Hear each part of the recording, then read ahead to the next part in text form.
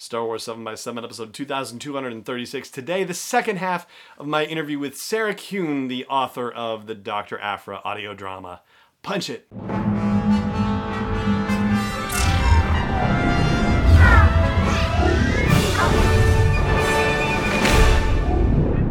Hey Rebel Rouser, I'm Alan Voivod, and this is Star Wars 7 by 7, your daily dose of Star Wars joy, and thank you so much for joining me for it. So, yesterday we shared the first half of the interview with Sarah Kuhn, who is the author of the Dr. Aphra audio drama that adapts and expands upon her story as depicted in the comics.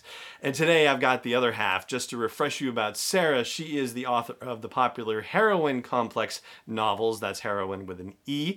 It's a series starring Asian American superheroes. She is also the author of a Japan-set YA romantic comedy and a Batgirl Cassandra Cain graphic novel for DC. She's written assorted short fiction, non-fiction, and comics about geeks, aliens, romance, and Barbie. Yes, that Barbie.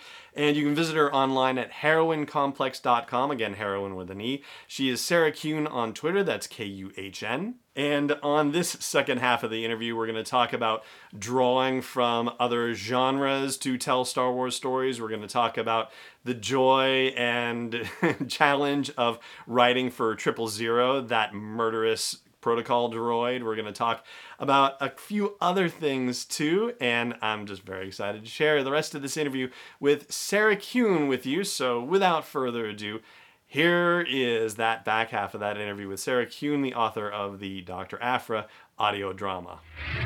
I do want to circle back to something that you mentioned a little bit earlier about just Aphra's realization about wanting to be alive, like that she might actually want to be alive and that she was kind of lucky. And when you said it, in my head, the line from Hamilton that they repeat from time to time, "Look at how lucky we are to be alive right now," kept ringing in. And I wanted to ask you about external influences. When people talk about Star Wars stories, a lot of times what they say is that, Star Wars is terrific in general because it's not just self-referential, it also brings in outside influences and makes it unique through its own lens.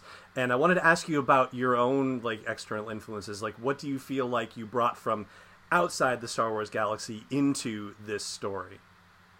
A couple things. I mentioned romance earlier, and I think I'm a big romance novel reader. And the books that I write, my original series, Heroine Complex, which is my Asian American superheroine series, those are kind of urban fantasy / paranormal romance. They sort of sit right on the line. Mm-hmm. Romance is very important to me, and when people have asked me what was your kind of first ship, what was your OTP, what's the couple you kind of imprinted on that made you want to do this, it's Han and Leia. It's still mm-hmm. Han and Leia, and I think that relationship in the original trilogy was so beautifully done, especially for a 12-year-old with awakening hormones. And so I always kind of think back to that and what I liked about it and how some of the Star Wars novelizations kind of expanded it. And I think in this, it's sort of the reminder that, in romance, especially if you're writing a romance where it doesn't necessarily have a ton of external factors or external conflicts. My superhero novels do have a lot of external conflicts because the world is always just about to end and they have to save it. And so they're always getting interrupted and, there's stuff like that. But I've also written contemporary where it's our world and it's, these two people and there are external conflicts, but a lot of what you're homing in on are what are those two people feeling every step of the way.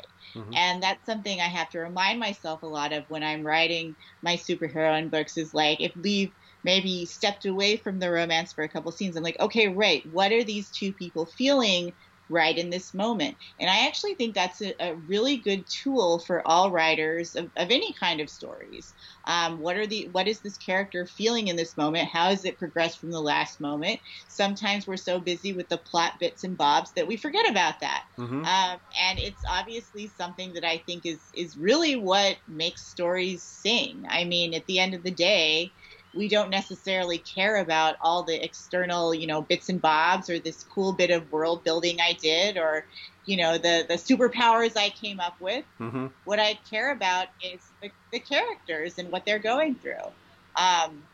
So I'm sorry, someone I think is mowing the lawn outside. Can you still hear me okay? I can hear you just fine. That's okay. Okay, good. If you have any problems, let me know. I do have earbuds, but they fall out of my ears and it becomes distracting. Anyway, it's always like right when I get on a call that someone's like, I better mow the lawn right now. But anyway, so yeah, that was like something I definitely thought about here, because especially since we're sort of taking these events as they've occurred in the comics, sometimes from her POV, sometimes kind of an omniscient POV, sometimes Vader's POV, and now we're just in her POV. I really did think about that every step of the way. What is she feeling in this moment? Especially since what she's saying doesn't always line up with what she is feeling. So that's like kind of another layer you have to project. But yeah, romance novels, and that also helped me in thinking about like the sort of how these swoonier feelings would come through. Mm-hmm. There's that scene in the classroom, which is I think when she first sees Sana, and my husband and I listened to the audiobook together, and when that scene came on, he was laughing because when she sees her, it sounds like Emily's performance is so good. It sounds like her head like swivels around. Yep. Her voice also drops like an octave. Like it's really like, oh, okay, like that's what's happening. So that was like another thing I kind of took from romance novels and the romance that I write. And then I guess I'm not sure if it's an influence so much as just how I write, but Elizabeth told me that I was kind of her first and only choice for this, and which I really was very flattered by. And she said it was because of Heroine Complex, which is again my adult series. And those are, first person, very fast paced, very ridiculous. Like they have things like, demon cupcakes and like supernatural karaoke. And so I think that sort of first person, like snappy female protagonist vibe, and then the kind of over the top ridiculous, but still with that undercurrent of hopefully very real emotion, was kind of maybe what made her think I was good for this. Mm-hmm. So that was something that I also really tried to bring to it, was that vibe and that mood. And obviously it's a little bit different because it is someone else's character and someone else's franchise, but I still kind of wanted to preserve that idea of like, okay, this is why they wanted me specifically to do this. Right, and you do bring that vibe, and I'm glad that you mentioned the romance thing, because honestly I think that's probably one of the aspects of Star Wars that doesn't get talked about a lot, and particularly in the movies, but that I do think is so crucial to its success. I truly believe that. And you mentioned Heroine Complex, your series of novels. That's something I wanted to ask you about as well, in the sense of, in previous works, you get to invent everything from scratch, and obviously here you are taking, existing IP, and, obviously you get to do fun stuff with it, but there is a lot of stuff that already exists that you have to, work with. So does that affect how you go through the process of writing, of plotting, of planning? How does that work for you? Yeah, it definitely does. I mean, I've written a decent amount of IP at this point, so I feel like I was still intimidated by this because it's Star Wars. It's like the one that everyone wants and that I certainly wanted very badly.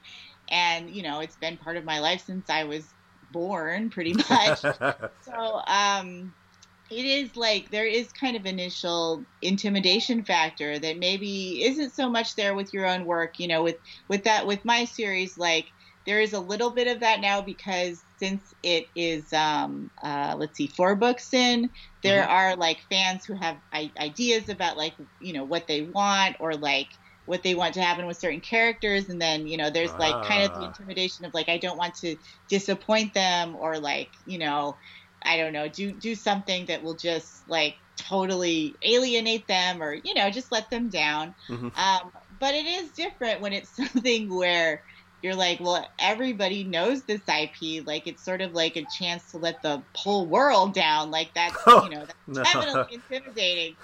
So you just kind of have to like give yourself a little breath to live with that, and then move past it, or you'll never get anything done.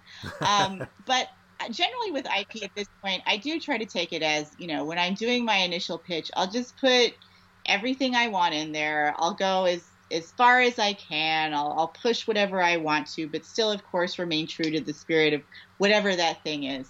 Mm-hmm. And then you kind of see, because with IP is, you know, it depends on who is protecting the license, who the licensee is, like all that stuff. Like, you don't know exactly what level of, you know, thoughts they'll have on things. You know, I've written for like Barbie. I've written for Barbie, and I remember one thing with Barbie was they were like, Barbie does not use slang. Like, she doesn't use modern slang. Mm-hmm. And you're like, oh, okay, interesting, right? Because they don't want to, you know, date this story for like whatever time it's in. Like, Barbie should be timeless in a way. Like, that's totally understandable.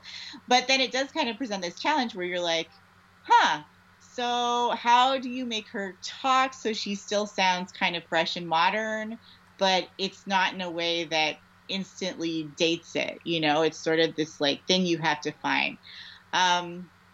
And then you kind of go back and forth, and you see like how much they'll let you push certain things and all of that. So with this, you know, I've never done Star Wars before. I didn't really know.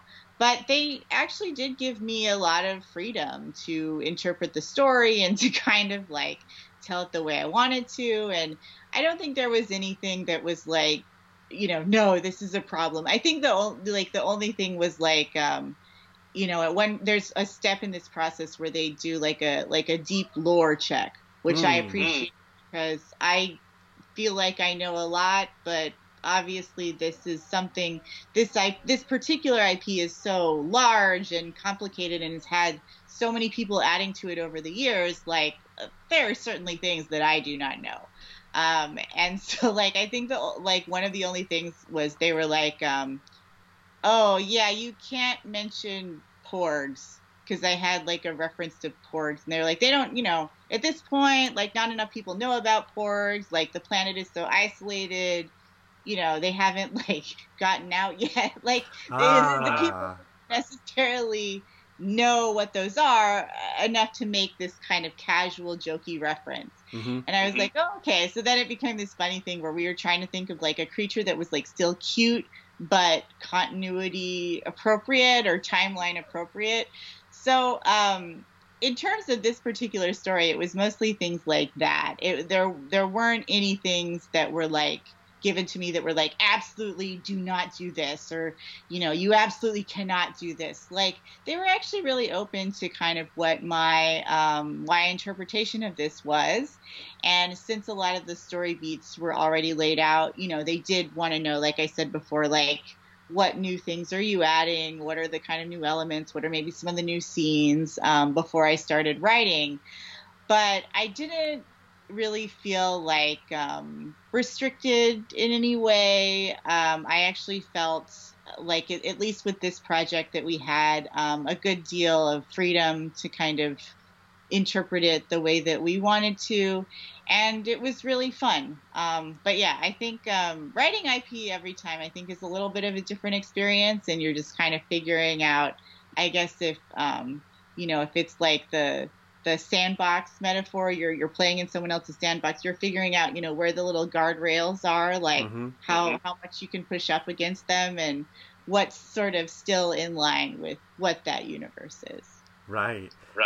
And so for the stuff that you did create that was new, that wasn't solely from the source material, was there anything that particularly surprised you, like characters behaving in certain ways, sort of unexpected inspirations that you had as you were going through the process? I think one was that I got to write that scene with Boba Fett. And that was actually like that was an Elizabeth suggestion. She had like so many good ideas. And that was one where she was like, I can't remember how it originally was, but it was sort of like, Vader has been away from the ship, and then he comes back, and Aphra's like, oh, there's a message from the bounty hunter Boba Fett, and he has this information, he wants to talk to you.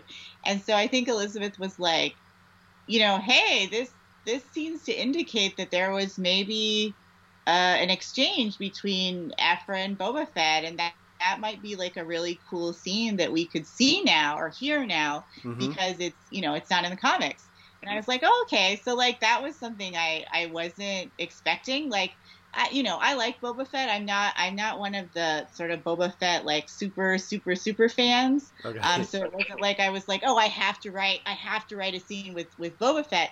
But I was still like, oh, that's pretty cool. I'm going to write a scene with Boba Fett. And then I think what was like sort of unexpected about that when I was writing it is like when you sort of say to yourself, now I'm going to write this scene with Boba Fett. I think I was expecting it to be like, super serious, and that like it would be like really intense and like this like game of, cat and mouse. But then, Aphra gets in there and she always like, she doesn't do what you tell her to, like, no matter what, she doesn't do what you tell her to. So I feel like it was like, oh no, obviously Aphra would kind of want to take the piss out of him. Like she would kind of like, making fun of him, and then she keeps calling him Boba Man and, messing up his name, and he gets kind of upset about that. And so like, I guess it was unexpected to write a kind of comedic scene with Boba Fett where even the way he reacts is kind of comedic. That was definitely not something I would have ever expected to do. He was the perfect straight man for that. Like, there was no break whatsoever, and Aphra just completely rolled all over him. It was hysterical. Yeah. Speaking of comedy, we've mentioned him a couple of times in the conversation. I would be remiss if I did not ask you about 000. So he obviously is a tremendous source of comedic material, and I imagine that that's really fun on the one hand, but I also imagine that there's a risk with that too, to not go too far over the top of that. Can you talk a little bit about writing for 000, because you also got the opportunity to write additional material for him as well? Yeah, 000 is a really great character, not just because he's just, at the core a great character, but also for this, because a lot of times what we were sort of having to do with things we would add to scenes that already existed was, it was like, okay, now there's like, for audio, there's maybe too long of a break, so we need a little bit more dialogue, or we need something to explain what's going on since you can't see it, you don't have the visual of the comic, or just for rhythm's sake, we need a couple more exchanges here between him and Aphra. And he was just kind of the gift that kept giving, because he always has these like horrible one-liners that are surprisingly easy to come up with. It's just like, because he's a droid of extremes. He really hates organics, and so you can just kind of riff on that forever. He has like a million things he can say that all come back to this idea that he really hates organics and thinks that droids are superior. And so that he was just a lot of fun. I think as far as like going over the top, that was something, and again, this is something that now I kind of try to do with IP, where I'll just push it as far as I can, and they'll tell me if I need to pull back, and so that's kind of what I did. Like, whenever he had to say something, it just had to be like the most horrible, like disgusting, like, he's always trying to like kill people, or let Aphra know that he wants to kill people, and how excited he would be if he got to do some murder. And so I think that was just fun. I never felt like he was going too far, because I feel like he's a character where there's kind of not a way to go too far. Like, all of the things he's already said that are already in canon are so horrible. There's really, I don't think there's really a way to like top that.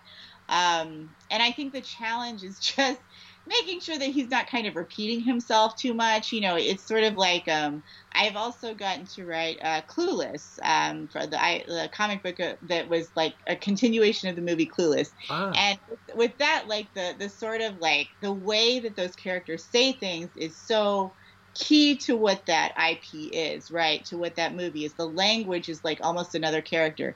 And so, you know, I wrote that with my friend Amber Benson, and we kept saying like, okay, like we can't just end every page with her saying as if, because then it becomes this sort of, you know, weird cliche that you're just falling back on even though it's something she says. And so with 000, it was like, okay, like how many times can he call people meat bags? Like how many times can you say, like, you know, I think the alt for that was, I was like, how about blood filled flat sacks of flesh or something like that? And it sounds so gross. And I think I even put a comment in where I was like, if this is too disgusting, we can make it something else. But they were like, no, cool, no, that's something he would totally say. So with him, I think it's just like mixing up the terms he uses to be his murderous self that is maybe the challenge. Well, that is awesome. I love this. Sarah, I'm so grateful to you for taking the time out of your day to have the conversation with me and for you to share all this awesome stuff with our listeners and viewers. For anybody who wants to learn more about you and your work and what you might be up to coming up next, whether it's Star Wars or whether it's your own stuff, where should people follow you? Where should people discover more about you online? Yes, thank you, and thanks for having me. And I feel like we would be remiss if we didn't also mention that 000 is voiced by Sean Keenan, who is very amazing. Mm-hmm. And I know he and Nick Martorelli, the producer, worked really hard to like come up with that voice, because it was such an anticipated voice. And I think like we were like, does he sound just like Anthony Daniels, or is it like a little bit different, or like is his voice deeper? Like, what is it? And I felt what they came up with and what Sean did was like really perfect. And I'm so happy to see people like taking note of that. So I just wanted to mention him since we talked about 000. But you can find me online. I'm on Twitter a lot. It's just Sarah Kuhn. It's my name. On Instagram, I'm Sarah Kuhn Books. And my website, which probably needs to be updated, is heroinecomplex.com. That's heroin like superheroine, not like the drug. It's the title of my first book. And yeah, those are where you can usually find me. Awesome. And I will link to all of those in the show notes as well, so everybody can find them readily. Sarah, thank you so much for the time. Thank you for the insights. Thank you for the laughs. I really appreciate it. Thank you very much. And there you go. That is my conversation with Sarah Kuhn, the author of the Dr. Aphra audio drama, also the Heroine Complex novels, and a host of other projects. So check her out. Again, Twitter is Sarah Kuhn, Kuhn, and heroinecomplex.com for her website. One last note is to say thank you to our friends at Audible, and I hope you will check out sw7x7.com/Audible for a free trial and a free audiobook download, which could well be the Dr. Aphra audio drama, but there are also a whole host of Star Wars items to check out there, and non-Star Wars items, because, you know, you can't live by Star Wars alone. Seems crazy to say, but it is true.